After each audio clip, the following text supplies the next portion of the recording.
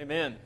Tell you what, sometimes it's just a hard act to follow. Jackie was telling me, said, boy, you better bring it because your wife sure is. So I will do my best, Jackie, and I will do my best, church. I am excited about today.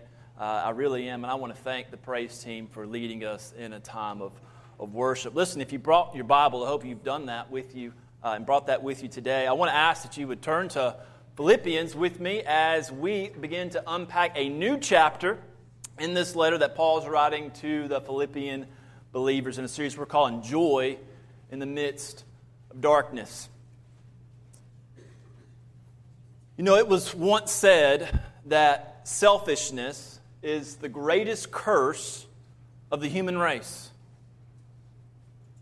Selfishness is the greatest curse of the human race. Now, I want you to think about that for a moment, because if that's true, and by the way, I think it is, then that means that selfishness is the primary root to a whole host of sins. For example, when you're selfish, you tend to only think about yourself, which therefore leads to pride, and that in itself is a sin. Furthermore, when you're selfish, you become greedy, you become conceited, you become single-minded, and that is also a sin. Or how about this one? When you're selfish, you neglect the two greatest commands that Jesus gave us, which is number one, to love the Lord your God with all your heart, with all your soul, with all your mind, and number two, to love your neighbor as yourself. You see, as Christians, I think we can safely say that not only is selfishness the greatest curse of the human race, but that is also the root of all evil. As James himself says in James chapter 1, that no one undergoing a trial should say, I am being tempted by God, since God is not tempted by evil, and He Himself doesn't tempt anyone. But each person is tempted when he is drawn away and enticed by his own evil desire, or to say it another way, when they're being selfish, when they're thinking only about how they can please themselves. Verse 15, then after that desire has conceived, it gives birth to sin. And when sin is fully grown, it gives birth to death. So here's the deal. Here's the deal. Selfishness is the root of all evil and all sin, but now here's the problem. All of us are naturally selfish, including God's people. For example, when you glance at a group photo, who is the first person your eyes instinctively go to in that picture? You, right? And guess what? You decide whether or not that picture is good or whether it should just be thrown into the trash. Now listen, we got to ask ourselves this morning, why is that? I mean, why do we do that? Why do we tend to focus on ourselves and our needs when there is a whole host of other people that surround us, and they also have desires and needs that need to be met as well? Well, I think all of us can come to the conclusion that the first person's needs that we're concerned about the most is typically ourselves. And if you don't believe me, then just ask all the parents in this room, because as a parent myself, I have quickly learned firsthand that I am naturally a selfish person, and if I'm ever going to be a good and godly parent, then I have to put that aside and actually focus on my children's desires and needs first. Now, I point all that out to you today because what we're going to see in our text this morning is that selfishness is a relationship destroyer.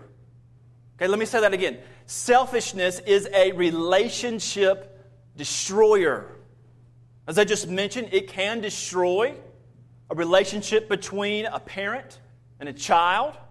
But even beyond that, selfishness can destroy a relationship between a husband and a wife.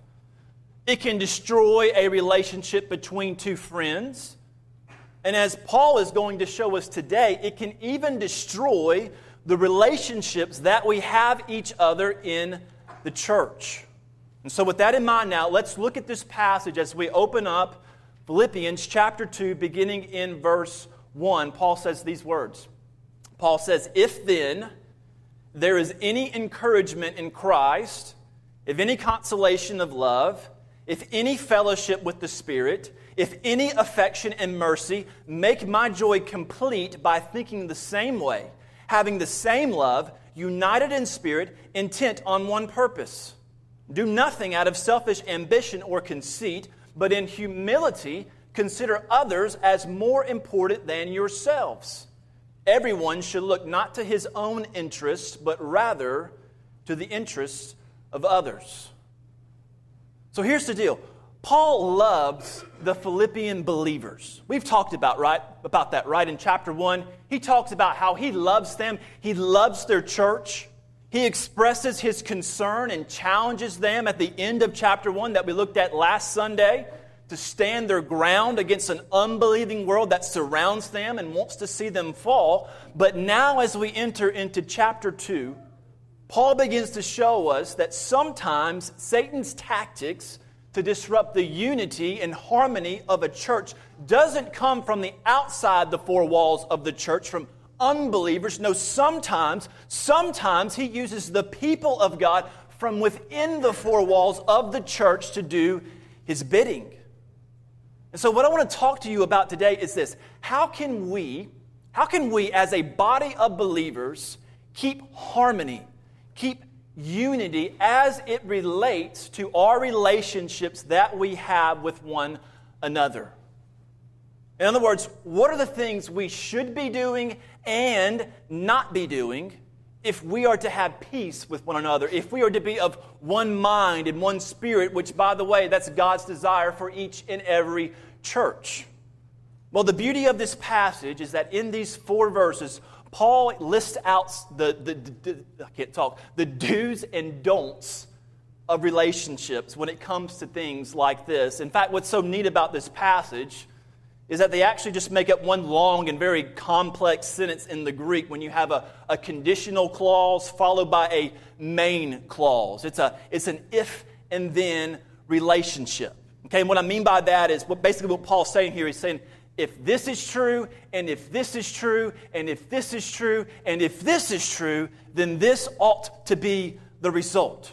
Okay, so based on that knowledge and truth, what I want us to do today is to again talk about these do's and don'ts when it comes to relationships with each other. And because this passage is written a little bit differently than most, I actually want to kind of go in reverse order today. I want to begin in verses 3 through 4 because that's where the main clause is. And then I want us to backtrack and go to the first couple of verses because that's where the conditional clause can be found.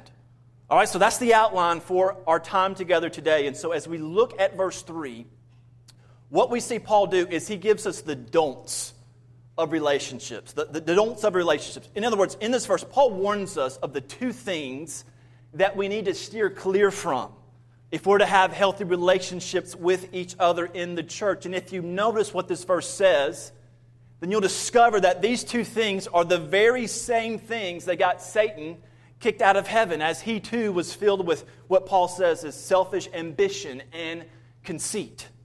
For example, do you remember that passage in Isaiah chapter 14? Remember that passage? It says this. It says that Satan wanted to descend into heaven. It says he wanted to exalt his throne above the stars of God, and he wanted to be the most high. Church, that's selfish ambition. That's conceit. That's what Paul is talking about here in this verse. So with that being said, I would just challenge you and encourage you to look at it in this way. You are never more like the devil when you display the first 2 negative characteristics that we are about to cover. But on the flip side of that, you are never more like Jesus than when you display the second 2 positive characteristics that we're going to look at here in a moment. Okay, so these first 2 characteristics, the negative characteristics, they're going to ruin relationships, but the other 2, the positive, they'll actually remedy them. All right, so enough small talk. Let's just dive in again to these do's and don'ts of relationships. And again, we're going to start with what not to do first. And according to Paul here in verse 3, the first don't is don't be selfish. Don't be selfish. Look at what he says here again in verse 3. Paul says, do nothing out of selfish ambition. Do nothing out of selfish ambition. Now listen, I think all of us in this room know what selfishness is, and if you don't, then it's just because you're selfish, right? But seriously, I think all of us understand what selfishness is because it's all around us. Is it not? For example, as parents, we see it in our kids. As workers, we see it in our workplace. As smartphone users, we see it in social media and on our news feeds. And let's be honest for a moment, as a person, we see it in ourselves, don't we? In fact, just to make this all the more clear, I actually ran across a study this week, and it says this, and I quote, "If Americans could have their wildest dreams come true, 38% said that they would choose to win the lottery, while only 1% said they would choose world peace." Now, church, if that just doesn't illustrate our selfish nature, then I don't know what does, because you see, we would much rather live a life of comfort and luxury where people are serving us rather than us seeking to serve other people. In fact, just going back to my parenting illustration for a moment, I've learned that as a parent, I've had to teach my children a lot of different things. For example, I've had to teach them how to tie their shoes, how to ride a bike, how to brush their teeth, how to have good manners, how to respect adults, how to treat others. The list goes on and on and on. But you know what I haven't had to teach them? How to be selfish. They are just a natural at that. And guess what? So are we. So are we. Selfishness comes as natural to us as breathing does. But here's the thing. Well, I think all of us could agree to that. That at our core, we are naturally selfish people. When it comes to having healthy relationship with others, there's just no room for selfishness, is there? I mean, who enjoys having a friend who always dominates the conversation? Who enjoys having a friend who always puts their priorities, their needs above your own? Who enjoys having a friend who always wants the spotlight to be on them? And who enjoys a friend who always tends to think that the world just somehow revolves around them? See, there are no more, or not many more off-putting things in this world than selfishness, is there? It doesn't unify others, it actually divides others. And again, who wants to be around someone like that? And so Paul, what he's saying here is he's understanding that the need for unity and harmony to be an active ingredient in a church. If a church is going to be spiritually healthy, then they cannot be selfish. There's no room for that. Okay, so it's actually going to just tear it apart if people are being selfish, if we put our wants, needs, and desires before others. Okay, so that's the first negative relationship that we're not to have with each other, which again is don't be selfish. But Paul goes on to give us a second thing that we are not to do when it comes to relationships, and that is number 2, don't be prideful. Don't be prideful. Now look again at the beginning of verse 3. Paul says this. Paul says, do nothing out of selfish ambition or conceit. Do nothing out of selfish ambition or conceit. Now listen, I got to say, I don't use the King James Version Bible all that much. I do look at different translations, but I actually love how the King James Version puts this verse or renders this verse, because it actually says, instead of conceit, it says vain glory. And really when you look at the original language in the Greek, that's actually a much better translation of the word. But you see, this word conceit or again, vain glory, it describes a person who thinks that they are the most important person in the room. They puff themselves up with pride. They look at their achievements in life as this status symbol of look at me. The person that they are in love with the most oftentimes is themselves. That's again what conceit means or vain glory means. In fact, just the other day I was watching TV and one of those Planet Earth shows came on. You know what I'm talking about, those Planet Earth shows? I was watching that, and it was on the ocean, and they were talking about a pufferfish. And if you know anything about a pufferfish, then you'll know that when they feel threatened, they puff themselves up with air, and they have these spikes, right, in an attempt to make themselves seem as big and intimidating and like, don't mess with me. And you know, as I was watching that, I just kind of began to realize that people who are filled up with conceit and vainglory, they're kind of like a pufferfish, aren't they? they puff themselves up with pride, especially when they feel threatened or they're criticized or critiqued in some way, because, again, these people want to be noticed. They want to be seen as important and someone who is extremely valuable. But again, is that a quality that others find attractive? Better yet, as a member of this church, is that someone that you would naturally want to associate with in these four walls? Of course not, right? I mean, who wants to be around someone who constantly makes you feel inferior to them? Who wants to be around someone who constantly puffs themselves up with pride as an arrogant swagger and has this demeanor about them as they walk into the room? Again, no one wants those things and have those qualities. And again, that's the point that Paul is trying to make. Okay, so if selfishness and pride are characteristics that we are not to have if we were to relate well to others, the question now becomes, well, what then, according to Paul, should we be striving for in our relationships? Well, Paul goes on to give us an answer of this. If you look in your Bible again, in verses 3 through 4, and in this section, Paul's teaching right here, Paul tells us about two things that we should be doing when it comes to our relationships with others. The first thing he says is this. He says, do be humble. Do be humble when it comes to relationships. Look at verse 3 one last time, and we'll move on. Paul says, do nothing out of selfish ambition or conceit, but in humility consider others as more important than yourselves. Now listen, I want to be really careful how I talk to you about humility today, because I realize for many people, they fall into this trap of thinking that humility means that you must think lowly of yourself or that you must think poorly of yourself, but that's not a good biblical definition of what humility is. No, biblical humility, listen to this, biblical humility, it doesn't mean that you think less of yourself. It just means you think of yourself less.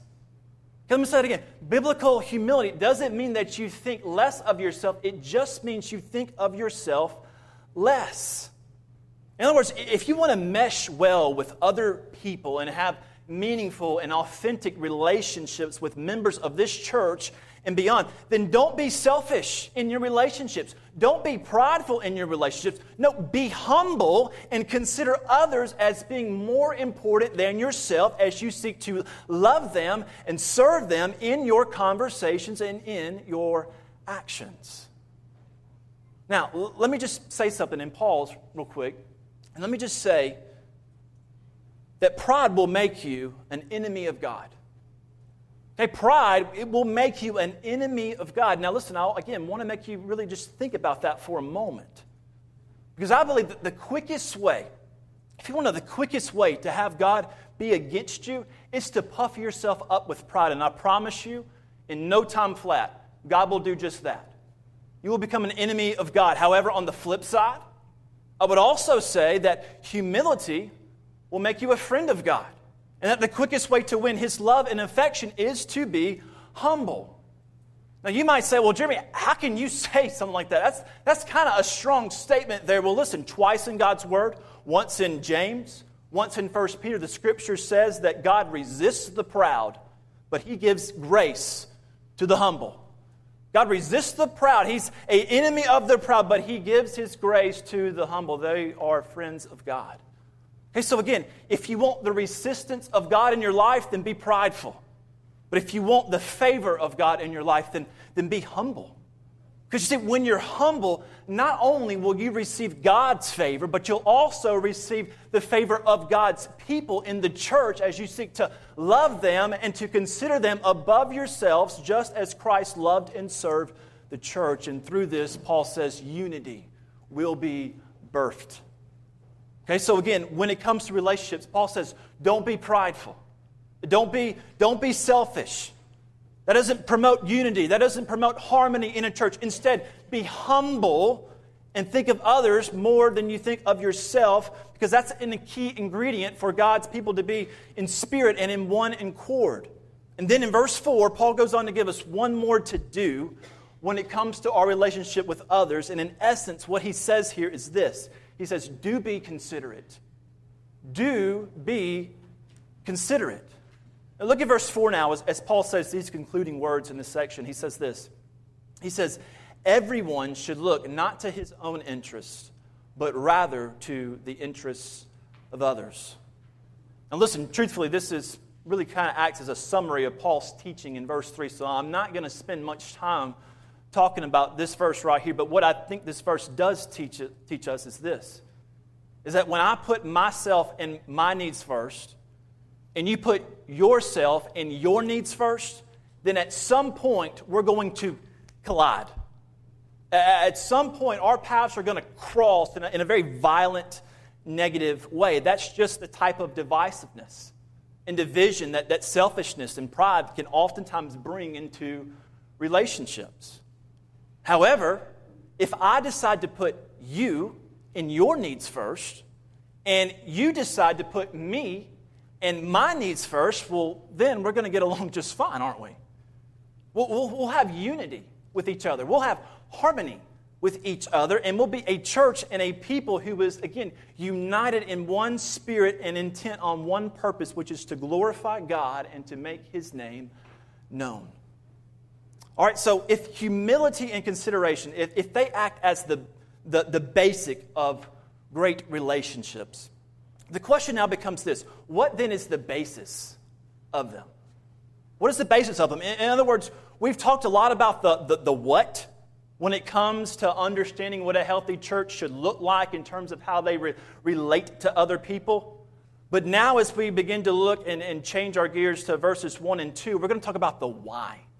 Okay, meaning that we're going to understand the basis as to why we should do the things that Paul has listed out for us to do in verses 3 through 4. Okay, so look with me again just to remind ourselves at what Paul says here, beginning in verse 1. Again, we're going in reverse order today. Paul says, beginning in verse 1, if then there is any encouragement in Christ, if any consolation of love, if any fellowship with the Spirit, if any affection and mercy, make my joy complete by thinking the same way, having the same love, united in one spirit, intent on one purpose. All right, so here's the deal. Here's the deal. Well, I think that we would all agree that being selfish and prideful is wrong when it comes to our relationships, and that humility and consideration is what helps nurture and grow unity and harmony in a church. The reality is that preaches really well, but it's extremely hard to live out, right?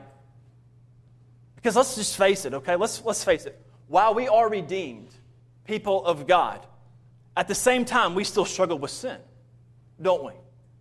We're still tempted to be selfish. We're still tempted to be prideful, especially when it comes to our relationships. And so if that's the case, then how in the world are we actually going to live this teaching out? Well, again, may I remind you this.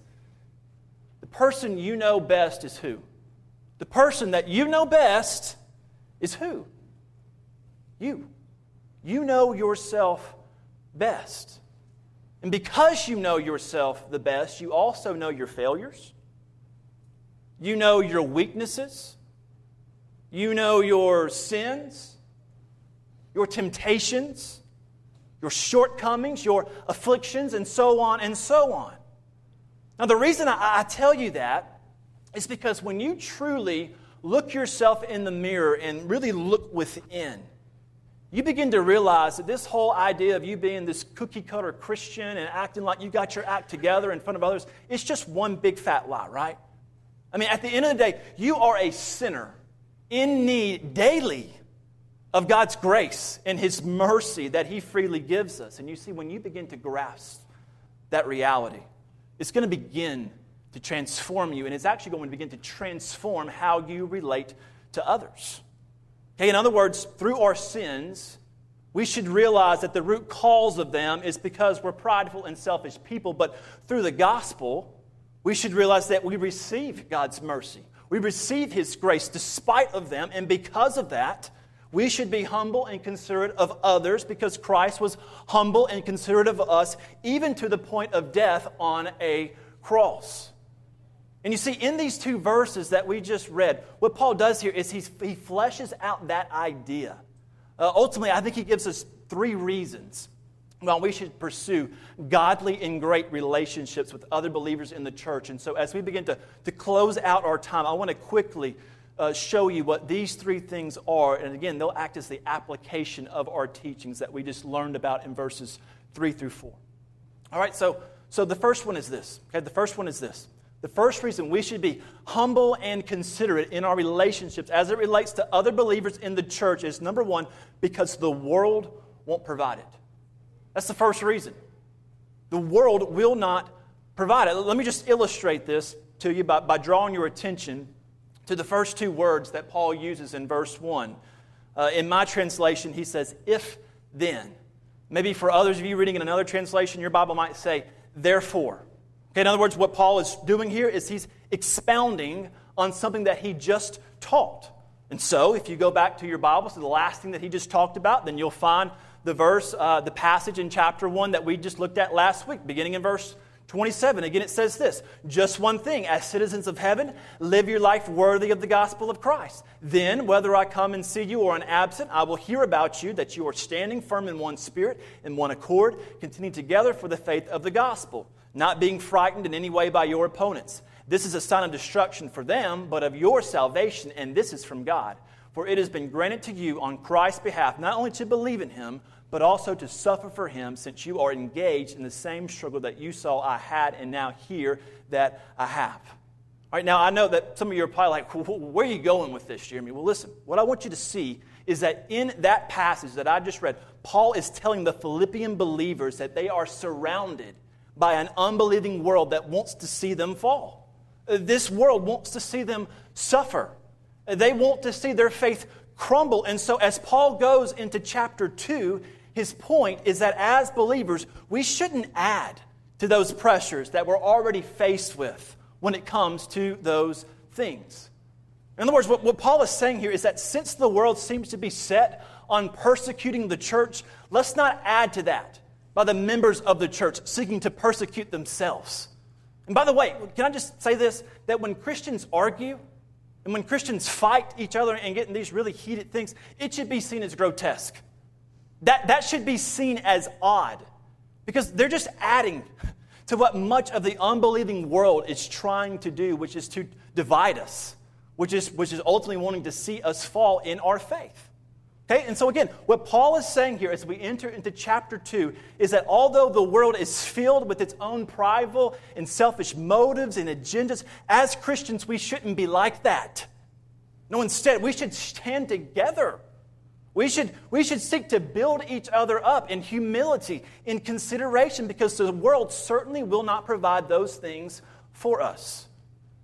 Secondly, Paul shows us that another reason that we should live this teaching out is because we belong to Jesus.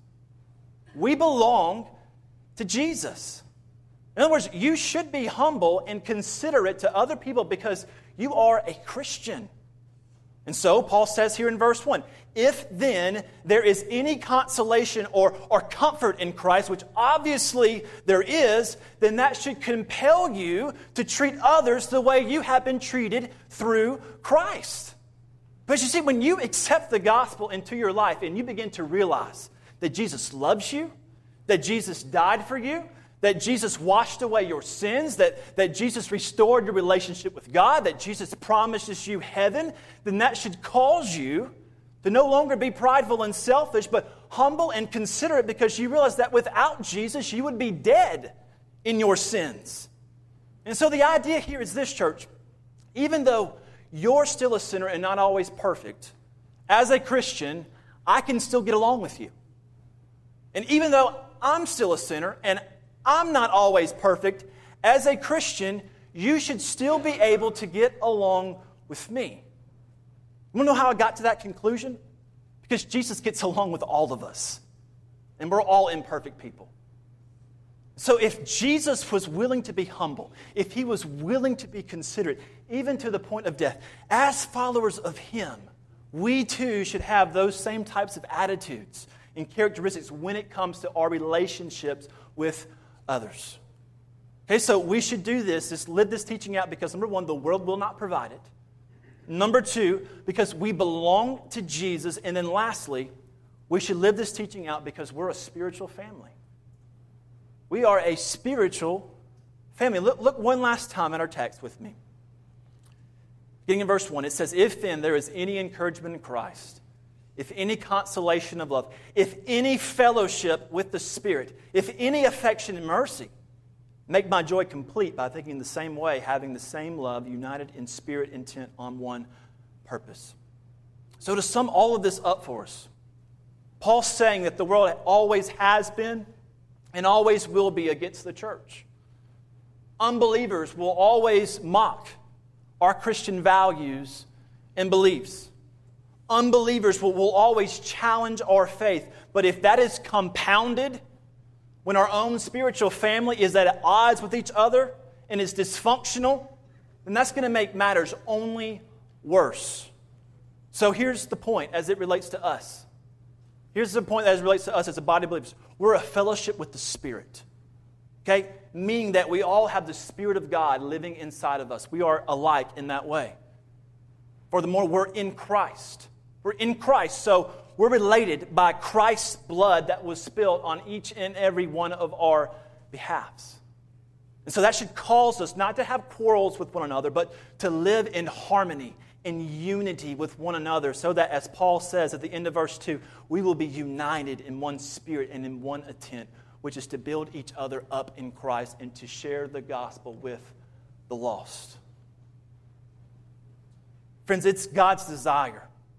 It is God's desire for each and every church to be in unity, in harmony with one another. But please listen to this. There will never be unity in a congregation apart from the people walking in humility. Never. There will never be unity in a congregation apart from the people of God walking in humility, in consideration for others. And so as we close, church family, let us be a body of believers who is not filled with selfish ambitions when we are only looking out for ourselves. And let us not be filled with pride and conceit, as that's only going to lead us down to a road of arguments and quarrels and division. Instead, let us be a body of believers who is in one mind and one spirit. Let us be a body of believers who enters these doors each and every Sunday humbly. Let us seek to serve others before we serve ourselves, because when we do that, we will be united in one spirit and one intent, which honors God, which builds each other up, and allows us to work together to share the gospel with the lost, which that's the purpose of the church. Would you pray with me?